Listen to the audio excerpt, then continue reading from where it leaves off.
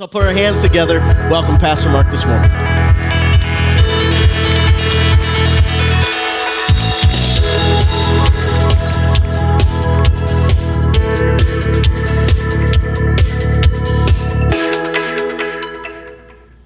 Good morning. Welcome to Celebration Church. Let's all stand together as our campuses join with us via video over in Appleton and Stevens Point. And let's recite together the Apostles' Creed. This is our statement of faith. This is who we are and what we believe at Celebration Church.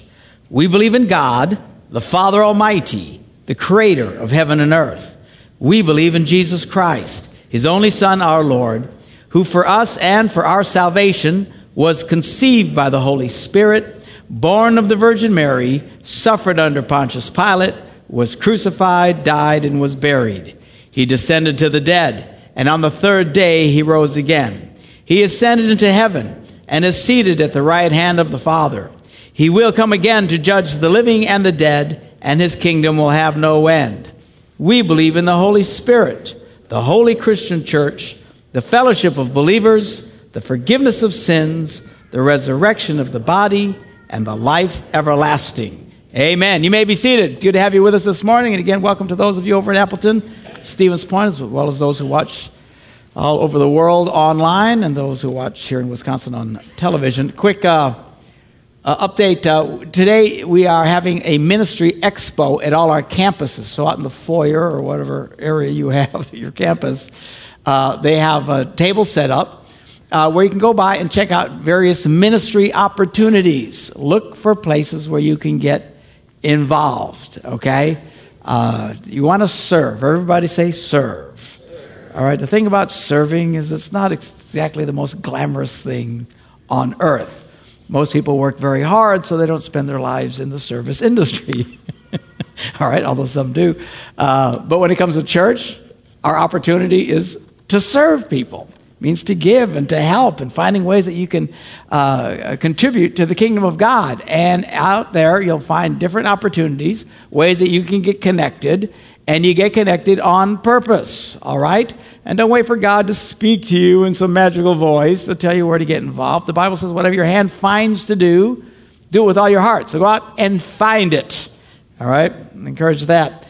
I want to welcome those of you who are fairly new to Celebration Church. We're having a meet the pastors and staff at the various campuses January 23rd, 6:30 p.m., Monday night, and there will be free pizza available. It's one of our main motivations for us to show up. So check it out. Now we look forward to meeting you, especially those of you who are new, and give you an opportunity to ask any questions that you have about the church. Who are you? Where do you come from? What's your background? What are the different things that you guys do? Any questions that you might have about Celebration Church, and get a chance to meet those who are involved in your leadership.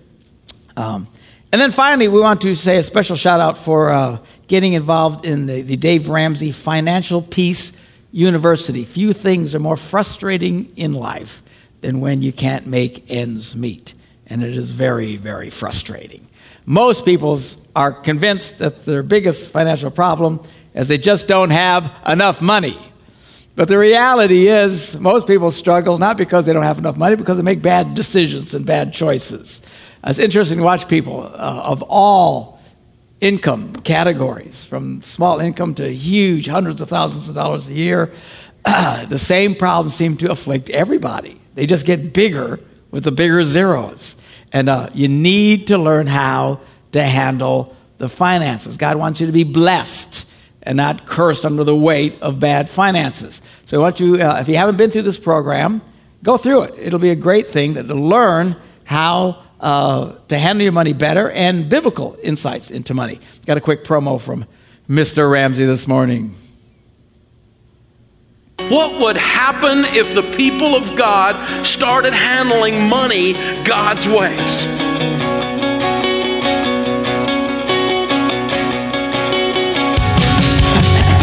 You work too hard to get to the end of your life and have nothing to show for it. This is my family's legacy that I'm talking about here. I've got to have a plan and be focused. That knowledge that you pass down to your kids, that is how you change a family tree. You change your life when you get sick and tired of being sick and tired. And you have that moment where you say, I've had it. I'm not going to live like this anymore.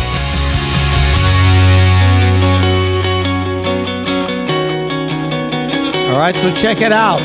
Financial Peace University, whether you're in Appleton, Stevens Point, here at the Green Bay campuses, if you haven't been through the program, go through the program. Even if you think, gee, I do this pretty well, it's good to go through it to really get an understanding of what the Bible says about how to handle your money. And believe it or not, God wants you to be blessed and to succeed so that you can have to give to others, right?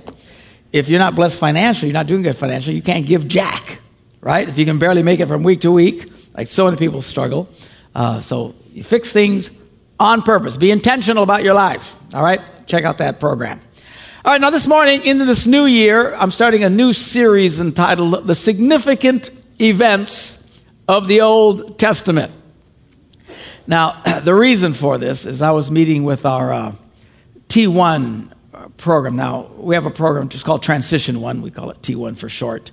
It's a gap year program where we are encouraging people, and actually this is all across the country. People are doing all sorts of gap years programs popping up. They all look in various ways. Even President Obama's, one of his daughters, is doing a gap year program. Studies are showing that kids who do a gap year program are actually doing better in college than those who don't. What we are suggesting, slow down. You graduate from high school, take a year off, particularly from a Christian viewpoint. Put God first in your life. All right? Some groups put us to shame in this area. Mormons. Pastor Arnie's here this morning with his wife. Jan's here. You guys living there with the Mormons, they do this. They encourage their kids. Take 2 years.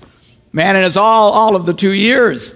You know, put your faith first. Evangelical churches are pretty bad about this. We get them in high school and we rush them off to college and rush them off into life and just being consumed by the cares of this life, something the Bible warns us about. Slow down is what we're encouraging people. So we got these young men and women who are part of this program. It's our second year doing it.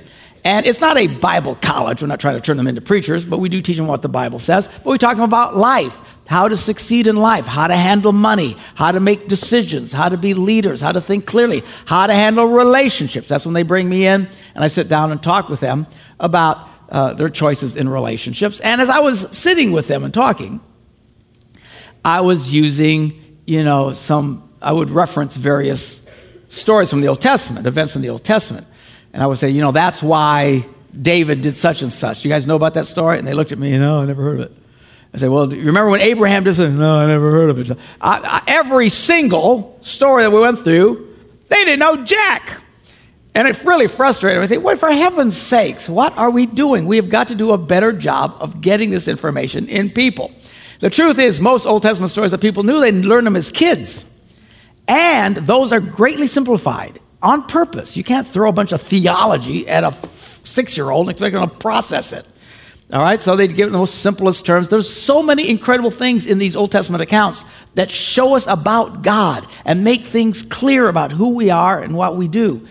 Really helps us to understand how to pray, how to approach things. The New Testament makes a lot more sense when you start to understand the events of the Old Testament. Okay, and I know a lot of you are fairly new at your faith. A lot of people in this church, are new in the last 5 years. And I'm pretty sure most of you don't know jack squat about these events in the Old Testament. So we were talking about it in our meetings and said, you know what, I'm just going to do a series. We're just going to go through it. So that's what we're going to do. I have no idea how long this will take.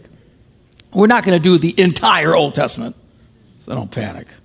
Okay? But there are key events that we want to look at. Now, some people get the impression that I don't like the Old Testament. I have people ask me, how come you don't like the Old Testament? One lady says, how come you say we're not supposed to read the Old Testament? That's not what I said. I never said that. What I said, if you're new in your faith, start with the New Testament, okay? The Old Testament's a little complicated, and to get in the weeds, and the worst part of it, it's not in order. I don't know who made up the rules about the orders of the book, but they take stuff and it's all out of it. You try and read it from beginning to end, you won't know what the heck they're talking about, okay? It gets kind of confusing. So start in the New Testament. My other knock on the Old Testament is don't get caught up in the Old Testament rules and regulations. It's called the Law of Moses. We're not supposed to be living by the Law of Moses. And I am just stunned by how many Christians seem to be drawn back to these Old Testament rules. Stop. It's like people are drawn back to that like the Israelites were drawn back to want to go back to Egypt and be slaves again. Stop. And I'm convinced one of the reasons people do this, there's a whole lot of people in life, they don't want to think, they just want to be told what to do. And some of you are listening to me right now, all right? Even some of you have jobs. You don't want to think about anything. In fact, you say, man, just tell me what to do. Just tell me what to do. I want to do it and go home. That's all I want to do, okay? Well, that's fine if that's what you want to do with your career in life. You just want to be a worker. You don't want to think about anything, fine. But that's not going to work in your spirituality. At some point, you have to think and make choices based on God's principles. We don't live by Old Testament rules and regulations. And if there is one thing that crazy people, Christians though they may be, when they start going crazy, they quote from the Old Testament. Okay? As people say, you know, the Bible says you're not supposed to have tattoos.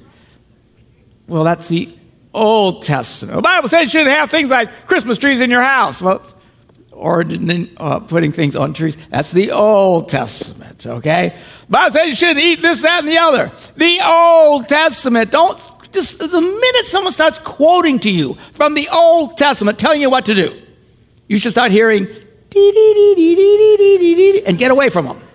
All right? We don't live by that. And I get so grieved when I hear Christians getting culture battles in our society. And I get it. There's a major culture battle been going on for decades in this country between the extremes, left and right. And oftentimes Christians will run into some cultural things like the whole thing about homosexuality and say, you know, the Bible says it's supposed to kill homosexuals. Really? That's the Old Testament. And by the way, they said you're supposed to kill almost everybody. If you worked on a Saturday, you know what they're supposed to do to you? Kill you. Not a lot of people worked on Saturday. All right? If you disobeyed your parents, they were supposed to kill you. That would wipe out half of you right there. If you cussed, they were supposed to kill you, which would wipe out the rest of you. All right? They were extreme. Say, why were they so strict? Well, there's all kinds of reasons for it, which I won't get into right now. The truth of the matter is there's very little evidence in Jewish history that they went around killing people for all these transgressions. The point was, don't do it. All right? And the kill you was a big exclamation point on why you shouldn't do it. So don't be quoting this stuff. There's stuff in the Old Testament that's just crazy stuff. They had rules about all kinds of stuff that I don't even know why. When you could work, when you couldn't work, when you could sleep, when you shouldn't sleep, when you should do this, when you shouldn't do that. There's a rule, you're not supposed to cook a goat in its mother's milk. Why? And who cooks goats in milk anyway? Rules, don't get caught up. And so when I talk about disparagingly so the Old Testament, I'm talking about the law of Moses. Don't get caught up in all the crazy rules. Well, what are we supposed to do? Live by the teachings of the New Testament. Everybody say new. All right, that's the skinny part. It's a lot easier anyway. And follow those principles. So don't get all caught up. Having said all of that, there is so much to learn from what happened in the Old Testament. Because if you don't understand that, a lot of what we have today doesn't make sense. So we're going to go through, and we're going to go through all the major things that I think you should be really clear about and understand about what happened in some of these Old Testament stories and events. Of course, now the first significant event in the Old Testament is the account of creation. Now, we won't get into that again because we get into it every time that I do a teaching on the Apostles' Creed, the first part of the creed. We believe in God, the creator of heaven and earth. Now, few things are more debated in the Bible than the early chapters of Genesis. How much of it is literal? How much of it is symbolic? How much, it doesn't really matter. You look at it either way, the point is very clear. All of it's very clear. Okay? I tend to take it more literally. I don't think God needed millions and millions of years to create life on this earth. If that's your version, God bless you. Okay? I don't care. The point is God did it. Everybody say God did it. We're not here by mistake. There wasn't some big cosmic burp in the universe and all of a sudden we all showed up someday. That's not how it worked. All right? God spoke and things started happening. Actually, there is a very strong verse in that account that is for that. I'm surprised pro-evolution people, and I'm sure there's several here, that they don't use. There's one verse in that creation account that says, what God did is he told the earth to bring forth all the animals and stuff that are on the earth. So you could actually use that and say, well, the earth brought forth, and one critter turned into another critter and stuff. I don't really think that's how it happened, but it's certainly there. But here's what's also important in the account of the creation. When it came to mankind, it was totally different, all right? However you think all the critters got here, and all the plants got here, and whether it took millions of years to get here, I don't care. But the reality is when it came to mankind, the Bible says God did something different. He didn't just call for the earth to bring forth stuff, okay? We didn't just evolve out of some critter that crawled out of a swamp, climbed up into a tree, turned into a monkey, and fell out in a business suit, all right? That's not what happened with us. When it came to man, the Bible says God did something different. The whole thing changes. He says he comes and he forms man out of the dust of the earth and breathes into him the breath of life, and man becomes a living soul. So what we learn from this account of creation, number one, God did it. How he did it, who cares? It's just that God did it. And secondly, that when it came to man, we are different than the rest of creation. All right? So we've beat that to death many, many times, and I won't get there. So the next real significant account is the fall of man. So we want to take a look at that, because without the fall of man, none of this makes any sense. Why are we in the mess we are today? Why is the world the way the world is today? Why did Jesus have to die on a cross? Why is all of this even happening? You can't understand it without understanding what happens with the fall of man. So that's where we're going to start. It's in Genesis, the 2nd chapter. Now what happens is God creates this incredible environment and this beautiful garden. It's called the Garden of Eden. And if you've ever done much traveling around, there's parts of the world that are stunningly beautiful.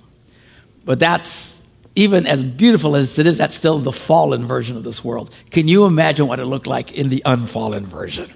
It had to be stunning. I mean, wow. So Adam is created, and he's put into this garden, and it is like screaming life and color and everything. How incredible is this? And we read in Genesis, the 2nd chapter, verse 16, and the Lord commanded the man, you are free to eat from any tree in the garden, but you must not eat from the tree of the knowledge of good and evil. One tree. He says you can't eat it. For when you eat from it, you will certainly die. Now, a lot of people ask, well, why the one tree? If it hadn't been for the tree, we wouldn't be in this mess. Well, I guess that's true. But the problem here is this. Without choice, there's really no love, okay? If God created an environment where our only choice is to love him, what version of love is that? That's very weak, okay? By creating a condition. Guys, you got all of this. It's wonderful, fabulous, but the one thing you can't touch. The minute he does that, now we have the existing condition. There is choice now to intentionally love God. And by the way, one of the things that just drives me crazy, which is a very short drive, is so much in our culture, this phrase of unconditional love. It's a secular concept that the church globbed onto, and it's virtually impossible to hear sermons without preachers on the radio, television, and churches talking about unconditional love. God loves you unconditional. There's no conditions, no conditions, no conditions. And I know what they're trying to say. If they're trying to say God loves you no matter what, then yes. God loves us no matter what. I have no idea why. Because I know me. I'd have killed me a long time ago, you know. Ooh, whoops! You know what I'm saying? He loves us. He just loves us. Absolutely. But to add the word unconditional is now you're getting in a bad place. Because without conditions, love isn't even possible. This idea of unconditional love is Hollywood nonsense. Seriously, people, don't get your ideas on love and romance from Hollywood. Especially you young people, for the love of Pete. All right? Of any group of people who should not be able to talk about love and romance, it's Hollywood. These people can't stay married for 6 weeks at a time. And they tell us all about love. Ooh, they don't know jack. And they come up with some of the stupidest things on earth. Some of you geezers my age, all right? Do you remember the movie, what was it, 1972, whatever it was, Love Story? Do you remember this movie that came out? And the big quote from that is, love is never having to say, you're sorry. What a crock. Love is nothing but, I'm sorry, I'm so sorry. I'm so sorry, I didn't mean to do that, okay? The idea that love is never having to say is not love, that's just a nightmare. And you young people, you're dating some crazy chick or some guy who never can apologize for anything. Man, dump them and move on. All right? You don't need that version of crazy. You need someone who can handle the concept, you know what, I was wrong. Those of you who already married those people, too bad. All right? Suck it up. But you who have a choice yet, don't do that. Love is never having to say you're sorry for all that stupid, ignorant things. And one stupid concept after another. That's where we got the idea of a soulmate. That one magical person created somewhere. And you got all these stupid chick flicks. All about the one magical, soulmate. And sometimes they have to and they have to cross time to find the soulmate. I mean, all kinds of stuff, right? It's just absurd. You know how many stupid chick flicks there are with some girl at the altar ready to marry the wrong idiot. When magically the right idiot runs in the back and says, no, I'm the one. And then she leaves the guy at the altar. I mean, what a jerk. You are one narcissistic nightmare if you can just dump somebody at the altar to run to your soulmate. And the music swells. And the movie ends. Yeah, I'd like to see that movie in 3 years. I want to see that picture. For the love of Pete. And then Christians, we're so stupid sometimes. Here's another version where we take the world's concept and we spiritualize it. You know how many churches, Bible colleges teach Christian young people that God has ordained one special person for everybody. It is nonsense. It is pure, unadulterated nonsense. You say, why is that, Pastor? Because if you have no choice, then no love can exist. If it's God says, you got to be with Bob, which God wouldn't do that to you on purpose. All right? You got no choice but Bob. What is that? Real love is I choose to do life with you. I could choose someone, but I choose to do life with you. That's what love is. Don't be thinking this crazy stuff. This one magical person, and no conditions, no love without conditions. It's crazy. Of course, love has conditions. I did a whole book on it. It's called The Battle Over the Rules. If there is one thing that is true, is in marriage, you have to have conditions. And every couple's got to battle out what the rules are. Because they all kind of change. There's the basic rules. My wife has some basic rules on me. Apparently, I'm not allowed to date other women.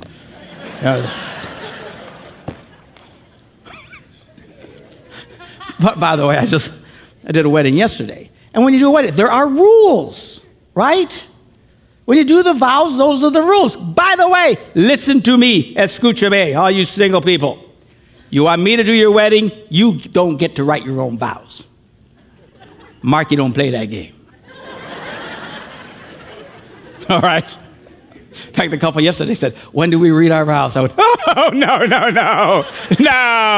we don't do that here. Really? No. Because you make me feel like a puppy on a summer's day is not a vow. You got something warm and fuzzy you want to say to each other, you do that on your own time. We get together. Do you take this man or woman to be your husband or your wife for better or for worse? I wonder what people think that means. The pastor, it's so horrible. It's just so horrible. Really? What did you think worse meant?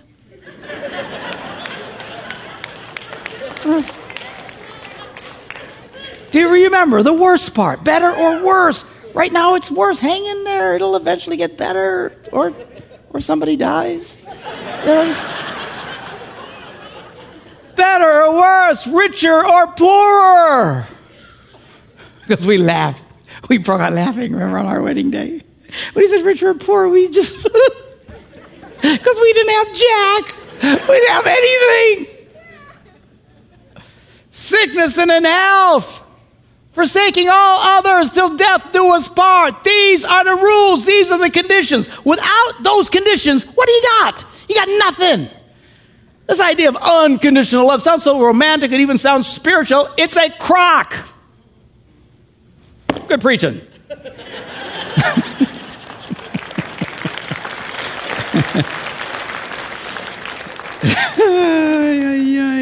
All right. So he gives them the rule. Don't eat of the one tree. So then Adam starts going around, and it's fabulous in there.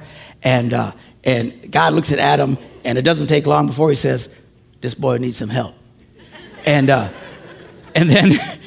he says, "We need to make the chick." So Genesis 2nd chapter, verse 21. So the Lord caused man to fall into a deep sleep. God was the first anesthesiologist. Deep sleep.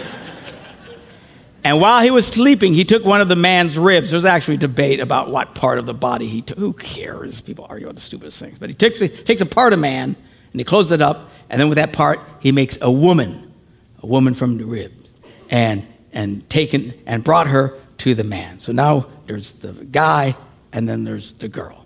Then we read in chapter 3. Now this is the key part. Now the serpent was more crafty than all the wild animals the Lord God had made, clearly in reference to Satan. And he says to the woman, "Did God really say?"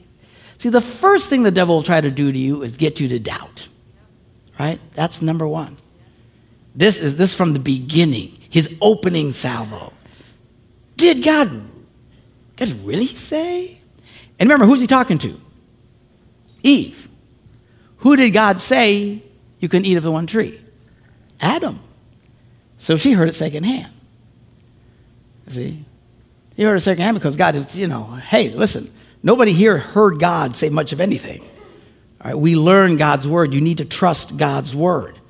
Don't let doubt come in and start getting you to doubt God's word. He says, did God really say? And then he says, you must not eat from any tree in the garden.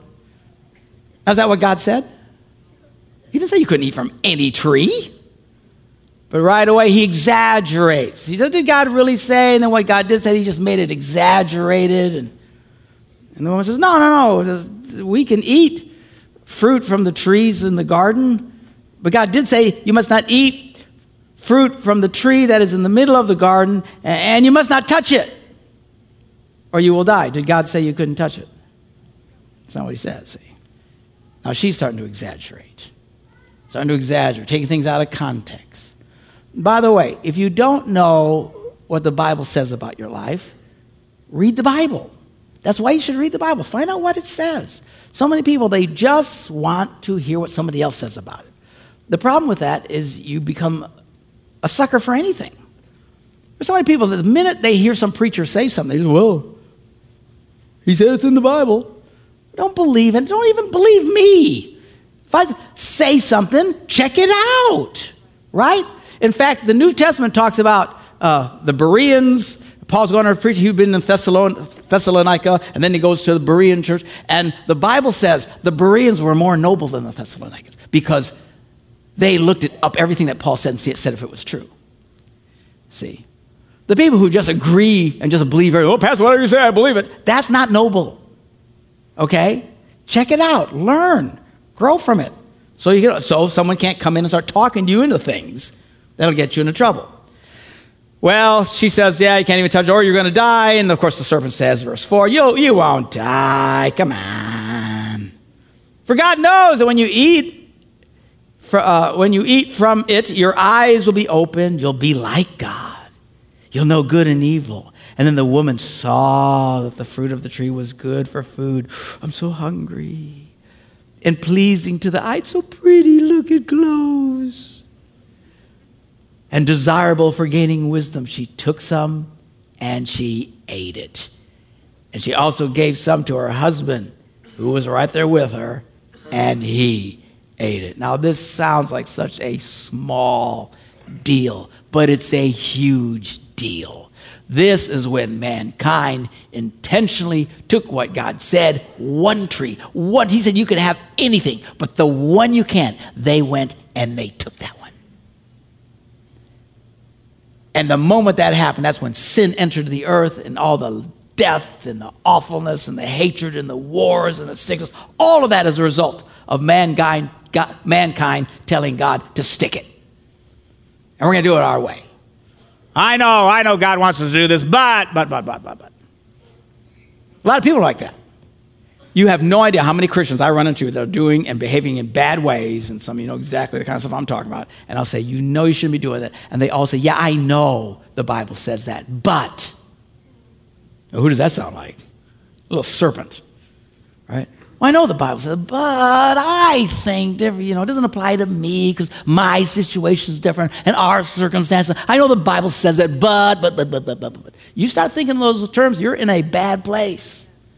And that is why the world is in the mess that it's in. And I get such a kick out of people who say, well, if there's really a God, why is there so much sickness in the earth? Why is there so much hatred in the earth? Why are there so many wars? If there's a God, why? The reason we have that is because man told God to stick it. I'm going to do it my way. And as soon as mankind decided to do it its own way, that's what brought all of this sickness, death, and destruction into the world. And that's what set up the situation where we needed a Savior. That's why God sends Jesus in the world to straighten out the mess that Adam had created. And Paul writes about this. We're talking about this next week because we're not done yet. We're going to have to pick up the second half. What happens as a result of the fall and how the Bible says that Adam, through one man, brought death. Then through one man, Jesus Christ, brought life. And that's what all of that is about. And we start to understand why Jesus died, why there was the sacrifice. Because if you don't understand the fall, this significant event in the Old Testament, nothing else makes sense. If you don't understand anything about the first part of the Bible, understand this. God made it, but at some point, man turned his back on God. And that's what has created the mess that we're in. So my question to you this morning is, where are you at? Is your back turned to God? You're just living your life ignoring what God says. Maybe you don't even know what God says. Or maybe you know what God says, but. That's a bad place to be. You want to turn your heart and your life to him. Jesus Christ came that you might experience forgiveness of sins and that he could set right what this initial sin had set wrong in all of us. In a minute, we're going to be having communion at our various campuses. And it'll be an opportunity for you to pray with us, to ask Jesus Christ into your life, to make right what has been set wrong in your life. That's why Jesus died. His body broken for us, his blood shed for us, so that we could have forgiveness of sins. Let's pray. Father, we thank you for your word and for your truth. Help us, Lord, to understand these truths so that we can understand where we are and what life is about, and why we have what we have. Despite the disaster that was created so long ago with these first two that decided to disagree with you and disobey you, Lord, that attitude has been permeated in all of mankind ever since. So many of us, all of us here, Lord, have at some point decided we're going to do things our own way and ignore what's right and do whatever we felt didn't matter, make excuses. But Lord, all that brings death and destruction and heartache. We thank you that Jesus came, that we might have forgiveness of sins.